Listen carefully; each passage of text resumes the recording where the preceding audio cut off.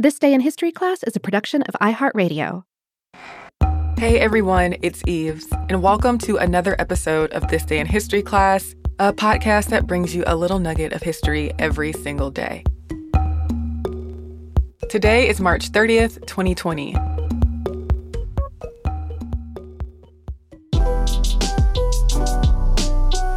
The day was March 30th, 1791.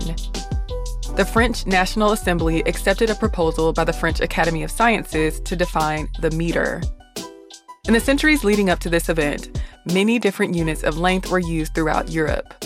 The confusion this caused made it clear just how necessary it was to have standard units of measurement.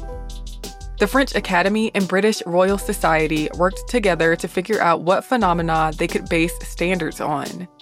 They turned to the Earth's meridian and the seconds pendulum, or a pendulum that takes a second to swing in one direction and a second to swing in the other, making its period exactly 2 seconds.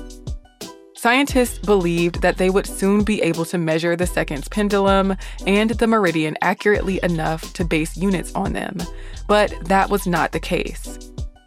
In fact, in 18th century France, there were somewhere around 250,000 different units of measurement in use.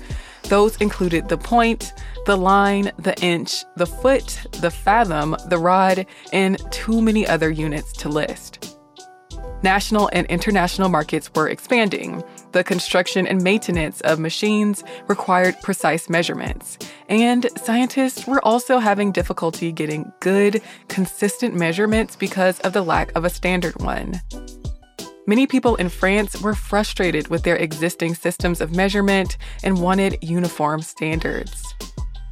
So in August of 1789, during the French Revolution, a member of the French Academy proposed petitioning the National Assembly to establish a standard for weights and measures.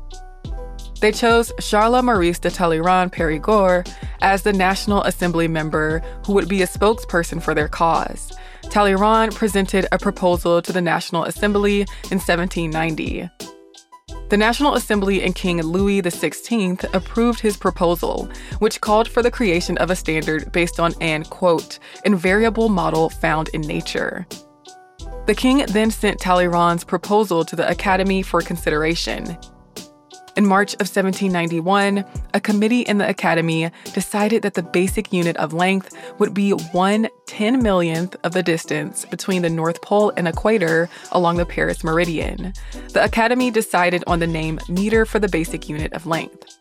The name came from the Greek word metron, which meant measure.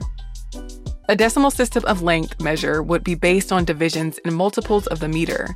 Capacity units would be based on cubing the length measure, and weight units would be based on filling capacity units with distilled water. Talleyrand presented this plan to the National Assembly, and on March 30th, 1791, the Assembly approved it. But this new system required an expedition to measure the meridian arc, since the distance of one quadrant of Earth's meridian was not known. The expedition took 7 years, and even then, its results were inaccurate. Still, when the expedition ended in 1799, a platinum meter bar was constructed based on calculations done from the expedition. It became the official standard of meter measurement and was placed in the National Archives. It wasn't until 1837 when France abolished non-metric units. After the metric system was standardized in France, other countries began to adopt it. Today, a meter is defined as the length of the path traveled by light and vacuum during a time interval of 1/299,792/458th of a second. I'm Eve Jeffcoat, and hopefully you know a little more about history today than you did yesterday. If you want to reach us on social media, you can hit us up on Facebook, Twitter, or Instagram at TDIHC Podcast. You can also send us an email at thisday@iheartmedia.com. Thanks again for listening to the show, and we'll see you tomorrow.